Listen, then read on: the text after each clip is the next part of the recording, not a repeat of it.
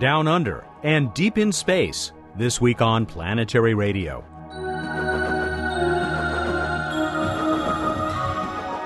Hi everyone, welcome to Public Radio's travel show that takes you to the final frontier. I'm Matt Kaplan of the Planetary Society. When Apollo 11 gets to the moon, Parkes will now be the prime receiving station. Meaning? We've got the moonwalk. The people in this place, they know what they're doing? I believe so. Bloody well hope so. Why'd they pick us? Turns out it's the largest radio telescope in the Southern Hemisphere. What's it doing in the middle of a sheep paddock? That clip was from The Dish, a somewhat fictionalized story of Australia's role in providing the live television pictures of the first steps on the moon back in 1969. We'll talk with Glenn Nagle of the Canberra Deep Space Communications Complex, part of the amazing Deep Space Network that still keeps us in touch with spacecraft throughout the solar system. Bill Nye wonders if someday we'll watch rocket launches in a town called Sheboygan. And there's my weekly What's Up visit with Bruce Betts. Let's get started with the Planetary Society Science and Technology Coordinator, Emily Lakdawala. So, Emily, you got some time on somebody else's radio show last week. I did. There was a pretty exciting thing in the sky over Norway last week, this bizarre spiraling thing that appeared. Everybody in Norway seemed to have been able to see it in their sky. And then right at the end of this spiral thing spinning in the sky, all of a sudden it looked like the center of it opened up to reveal the gate to a new dimension. It was pretty shocking. And I watched the videos, of course, linked from your blog. Turns out there was still a pretty interesting explanation for this, but I guess it was our friend Doug Ellison who may have gotten the first word out. Well, I don't know if he got the first word out, but he got the best illustration out that really convinced people that it was what the scuttlebutt said it was, which was a failed Russian missile launch. The Russians had actually warned Norwegians that they would be doing missile tests, submarine-launched missile tests in the White Sea that day and to stay away. So there was already a lot of rumors that this may have been related to that failed launch, but Doug produced this animation that showed how if you had a rocket that was launched normally and then there was a problem and some exhaust started venting out the side, that could spin up the rocket, make it start rotating and venting out the side, which generates that huge spiral expanding out in the sky. The Norwegians just happened to have a good view looking right down the tailpipe of the rocket, as it were, which made the spiral look so symmetrical and just spreading out from a single point. Once the rocket ran out of fuel, then the center opened up. There was no more stuff coming out of the vent, and it just opened up to black sky in the middle. And then I guess the next day the Russians did come clean and said, yep, it was us. They did, and it is kind of embarrassing for them. It's their 13th test of this particular Bulava submarine-launched missile, and I think the 7th failure. Oh, my. Not a good record. We'll also give some credit to unmannedspaceflight.com, where Doug posted his animation, which just happens to be one of your favorite haunts. And our guest today, Glenn Nagle, can be found there pretty frequently as well. That's true. It's getting to be quite the happening place for unmanned spaceflight aficionados. Now, we got one other thing to mention, which I was so impressed by visually that I mentioned it in my own Twitter account. But you've got a great animation of something that happened in the skies over Mars that was captured by, was it Mars Express? It was Mars Express with their high-resolution stereo camera, which was built in Germany. It's just a gorgeous animation showing Phobos passing just in front of Deimos. The Phobos is the larger and closer of Mars's two moons. Deimos is the more distant. Now, if you're standing on Mars's equator, you can see the two pass overhead very close to each other in the sky all the time. But Mars Express, being a polar orbiter, had to be in exactly the right place at the right time to witness this. And it's really a credit to their navigators that they managed to catch this. And it's beautiful. And we'll put up the links to both of these stories in the Planetary Society blog, maintained, of course, by Emily, the Science and Technology Coordinator for the Planetary Society. Emily, thanks again. You're welcome, Matt. Thanks for having me. I'll be right back with Glenn Nagle. Here's Bill. Hey, Bill Nye, the planetary guy here, Vice President of the Planetary Society. And this week, there's a lot going on in commercial space development. There's so much going on that people want to build a spaceport in Sheboygan, Wisconsin. They're going to fly rockets out of Wisconsin. Now, let me tell you, since the days of Jules Verne, since I first got interested in rocket flight, people have wanted to launch rockets from near the Earth's equator. You get a little push. If you're going to go west to east around the Earth, you get the Earth's spin to help you out. So even Jules Verne had his rockets leaving for the moon. They left from Florida. But hold it. What if you're going to go polar? What if you're going to go over the North and South Poles? Then you don't really need to be near the equator. And the arguments are that there's so much industrial infrastructure now near the college towns in Wisconsin that people want to fly out of Sheboygan. They want to launch rockets in Sheboygan. Let me just say, that's cool. If we had rocket pads, rocket ports, spaceports all over the world, we'd have that much more space exploration. And along that line, SpaceX, Elon Musk's company, is going to test the Dragon space capsule. Ultimately, we hope to put people in it, fly up and down to, let's say, the International Space Station, but the tests right now are starting with the cargo version. Everybody going in circles worried about the space shuttle not being available. Maybe indeed the commercial spacecraft will be available. Wait, there's more. Richard Branson and Burt Rutan have got White Knight 2 and Spaceship 2 almost ready to fly. This would be where they take you up to 50,000 feet, drop you your little rocket ship off the carrier plane, and you go way, way up where the sky is black into outer space, and you free fall for several minutes. You're weightless for several minutes for the very reasonable price of $215,000. But there's enough people who want to do it where they're going to start pulling this off. So indeed, maybe at last, the commercial sector is picking up the slack. NASA can focus on new, exciting missions to new, exciting destinations, and the world of space exploration will change for the better for all of us. It's getting so wild, we're going to fly out of Sheboygan. I got to fly Bill Nye the Planetary Guy.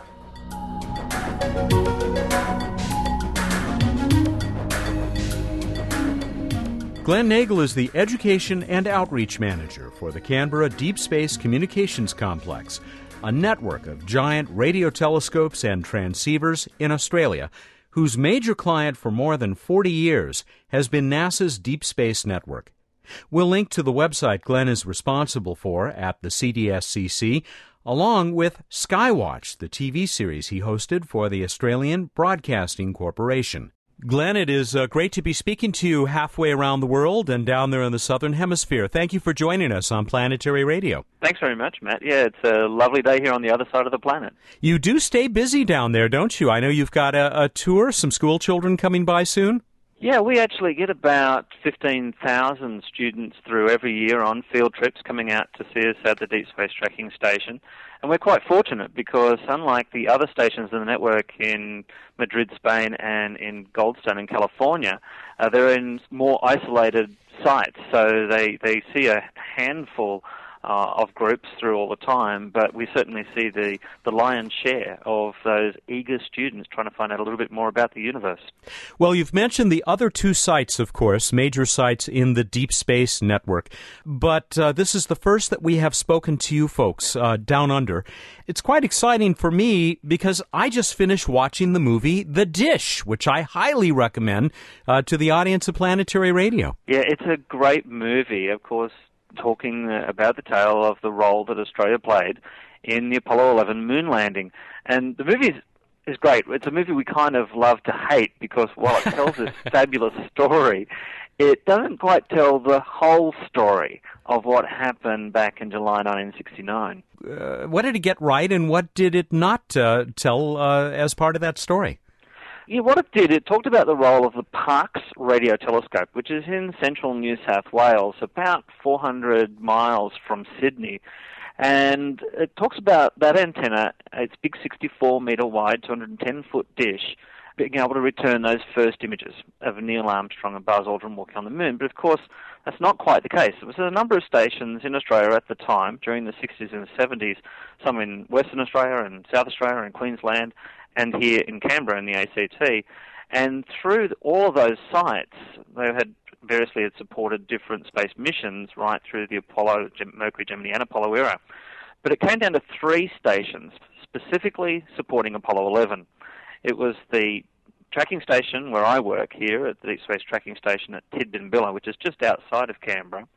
There's the Honeysuckle Creek Station, which is a little bit further south from us, about maybe 40 minutes drive, and the Parkes Radio Telescope in New South Wales.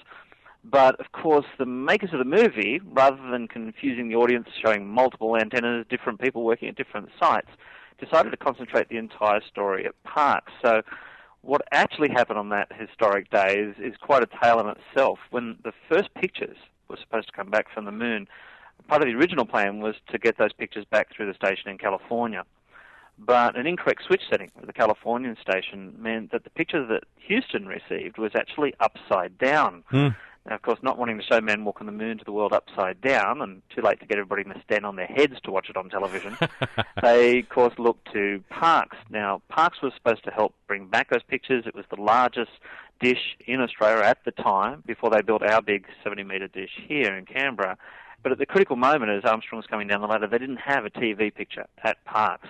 And not because of any problems there, it was simply because the astronauts were so excited about being those first people to land on the moon that they didn't stick to their schedule, and of course got out of their spacecraft about 4 hours earlier than was originally planned for. What they meant for Parkes was that for them, the moon hadn't risen yet high enough above the local horizon. They sort of portray that in the movie. So they couldn't get a picture. Goldstones provided this upside-down picture, which they then corrected, but the picture was quite high contrast. NASA's still looking for the very best picture they could get, and our job at Tidbinbilla here was to support Michael Collins in orbit. Didn't have the opportunity to switch over and make Neil just hang on the ladder waiting for us to go and get a TV picture. And it would have broken mission rules anyway, losing contact with Mike. So they looked to the Honeysuckle Creek station. Now, at that site, they had this tiny 26-metre wide dish, 85 feet, the smallest of all the antennas in the network that was playing a role in the first moon landing. And their job on that day was to get voice communication back from the astronauts on the moon and to get data back from their experiments. But fortunately, also on that afternoon, which for us here in Australia was 12:56 p.m., July 21st, 1969, July 20th in the US, they were carrying a TV signal also. They had a picture, a great picture. It was the right way up, and that's what the world got to see.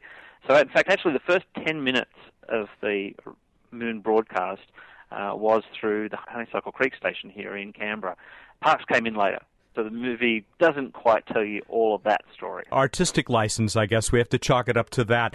How lucky for all of us that that much smaller dish was still able to deliver that live signal, which I was a kid and glued to the television like millions around the world. Yeah, I too was 7 years old and having no idea at the time that these hazy sort of black and white images were coming back from, a place just so close to home. Something fun that I found out about just in recent times is, of course, when the pictures came back here in Canberra, they were broadcast live around Australia and then relayed via satellite over to the United States to broadcast for the rest of the world. So, in fact, here in Australia, we got to see the moonwalk 300 milliseconds before the rest of the world. Wonderful. You've certainly stayed very busy since that time, working around the clock at all of these various dishes, part of the Canberra Deep Space Communications Complex that you serve. Most of what happens there is radio astronomy, or is it more of this work of monitoring missions as part of the DSN? Yeah, literally 99.9% of the work we do is the two-way radio communication to all the dozens of spacecraft spread out across the solar system. So we've supported virtually every mission that has ever gone out there, and not just missions for NASA, and that's certainly the way we started out, doing manned and unmanned spacecraft, but over the last 45 years that we've been here at our site, we've supported hundreds of missions and now representing many, many nations around the world. So I think we currently support over 40 individual craft representing 22 different nations around this planet. We'll hear more from Glenn Nagle of Australia's CDSCC and the Deep Space Network. This is Planetary Radio.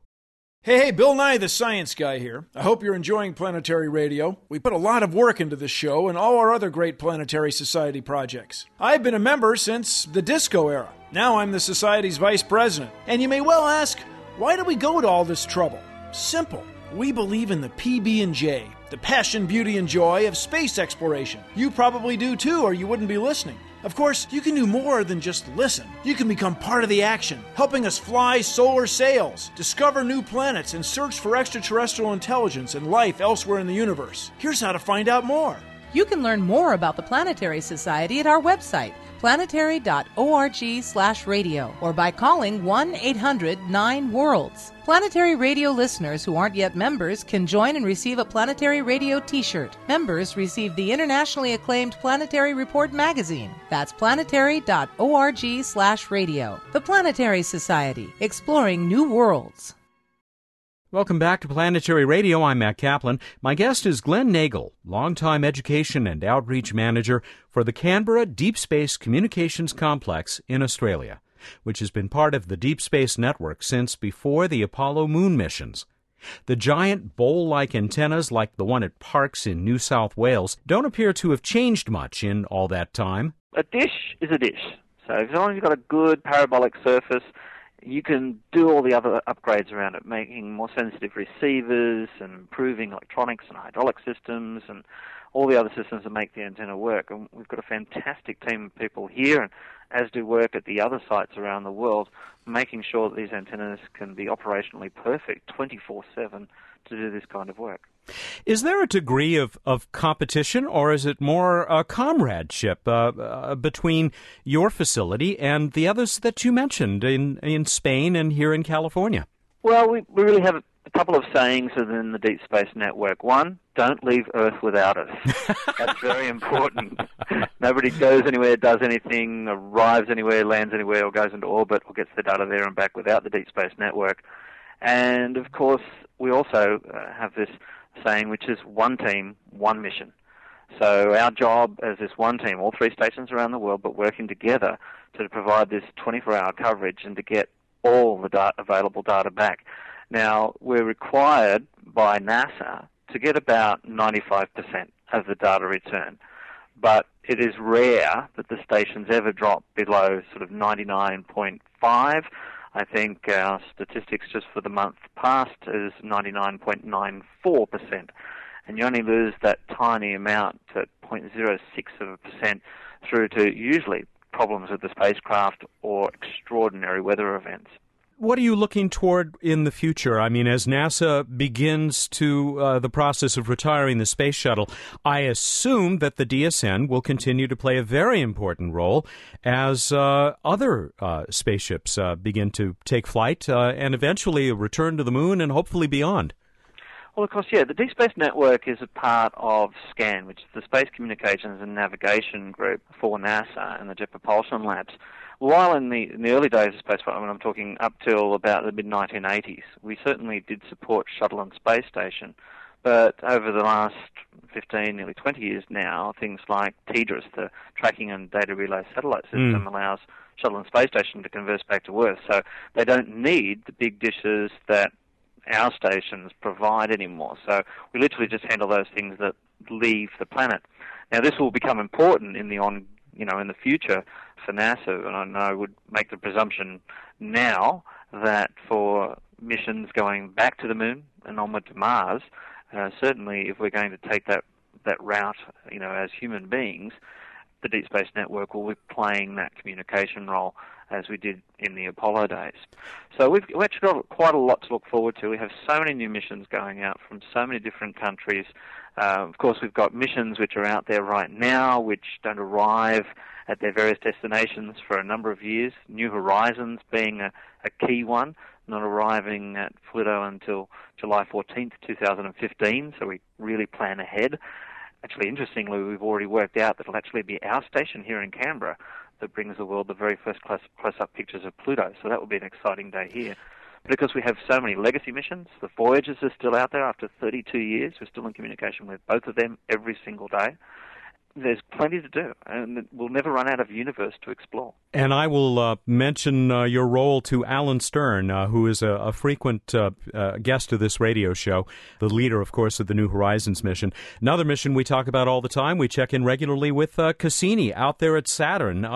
When you think of all of this science, everything that we are learning about our solar system that is passing through the electronics that you guys are responsible for, that has to be almost as exciting as what we saw on the actors' faces as they saw men step on the moon. Yeah, it's one thing that, certainly from the movie The Dish, when you see the people that worked in those places and there's an expression of their passion for what they're doing, and their knowledge of this intimate role that they're playing in literally making history.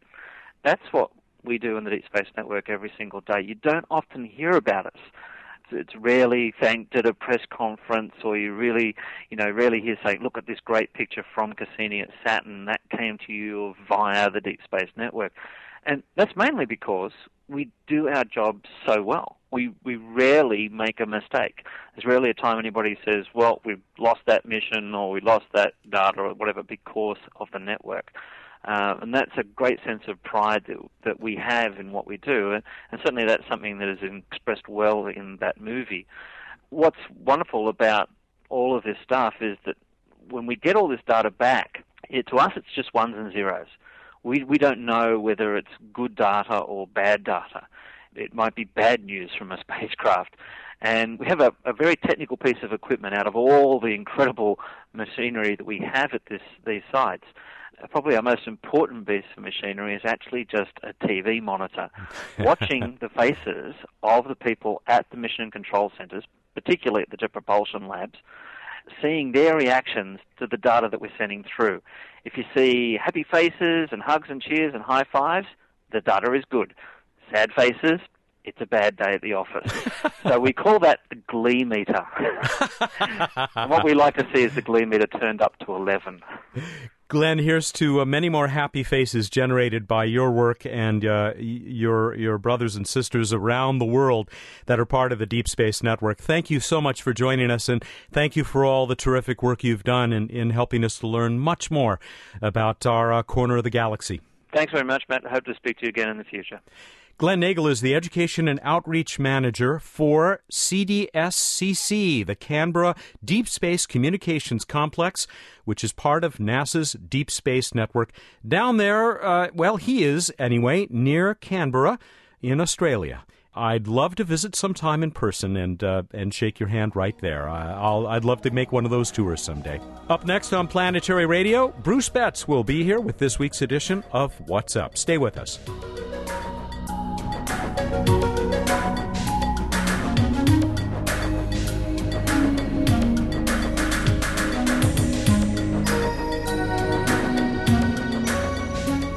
Time for What's Up on Planetary Radio. Bruce Betts is at the other end of the Skype line.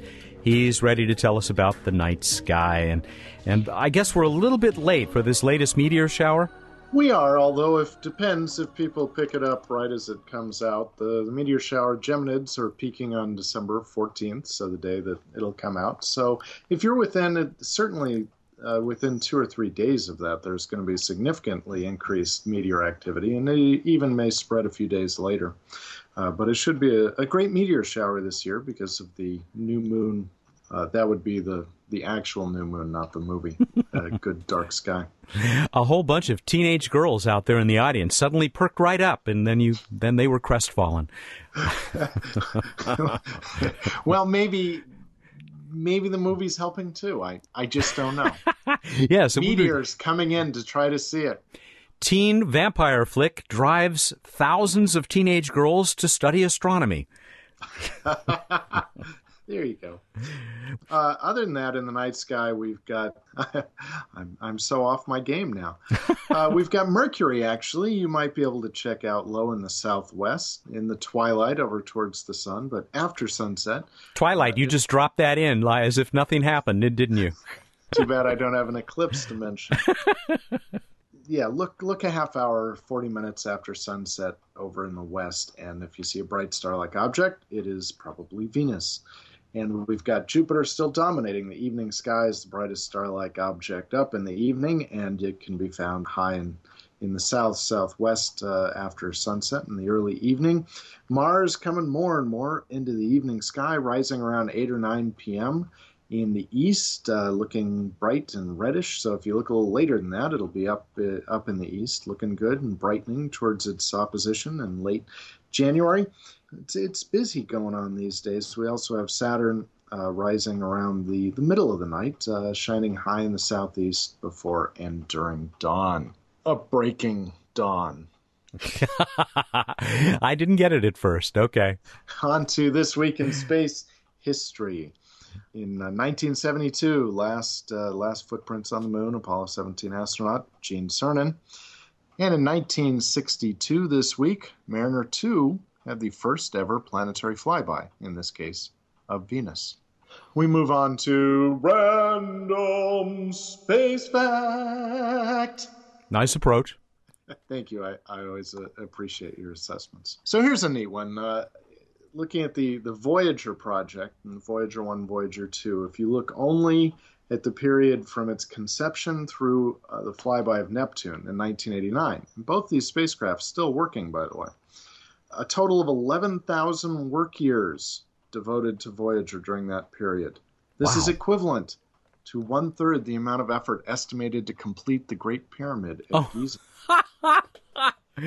That's wonderful. Excellent. Wish I could say I calculated that, but this according to a NASA website. That's terrific, though. Thank you. You know how much I love those common term comparisons, analogy, metaphors. Yes, the work unit of Pyramid at Giza, which is so well known. It's the 0.33 Giza. All right, let's go on to the trivia contest. And we asked you about how far away from Earth is the Earth-Sun L1 Lagrangian point. This is the gravitational balance point that's stable to stick a spacecraft in between the Sun and the Earth. How'd we do, Matt? I am so pleased because I swear this was purely random.org's choice, but someone is smiling on our friends down under because the winner is Lindsay Anderson. Excuse me, what am I saying? That was a great British director. Lindsay Dawson. Lindsay, who sends us these wonderful responses every week, who happens to be an Aussie. How appropriate with our guest today, Glenn Nagel. Lindsay said it's about, and in fact, he derived it, of course, because Lindsay doesn't settle for Wikipedia with this stuff. It's about 1.5 million kilometers. 1.5 million kilometers from here to that little trash dump in space. Exactamundo. So about 4 times the Earth-Moon distance, by the way. Well, groovy. Let's give another question here. Let's shift gears. Who was the first chimpanzee to orbit the Earth? First chimpanzee. Go to planetary.org/radio. Find out how to enter. I'm really puzzled because I thought I knew the answer to this, but now I'm not so sure. You've got until the 21st of December, Monday, December 21 at 2 p.m. Pacific time. Let's give away a shirt. I know we haven't done that in a few weeks. It's a Planetary Radio t-shirt. By the way, Lindsay's going to get a Mars Hug-a-Planet, but this time a Planetary Radio t-shirt if random.org smiles on you and you've got the right answer. One other tidbit to throw in, Matt. I want to wish you and your wife happy anniversary. Oh. And a happy celebration. I hear there was quite the surprise party for you. Oh, what a day. We picked up our daughter after she was done with study in England, and on the way back, we were completely fooled by both our daughters and our son-in-law and ended up in an anniversary party with lots of good folks there. I'm sorry you couldn't make it. I know you had other stuff going on, but appreciate the good wishes. Good wishes to you. All right, everybody, go out there, look up in the night sky, and think about Matt's anniversary. Thank you, and good night. Do I need to say it's a wedding anniversary? He's Bruce Betts, the Director of Projects for the Planetary Society. He joins us every week right here for What's Up. Next week, more on the Light Sail Project. Planetary Radio is produced by the Planetary Society in Pasadena, California. Keep looking up.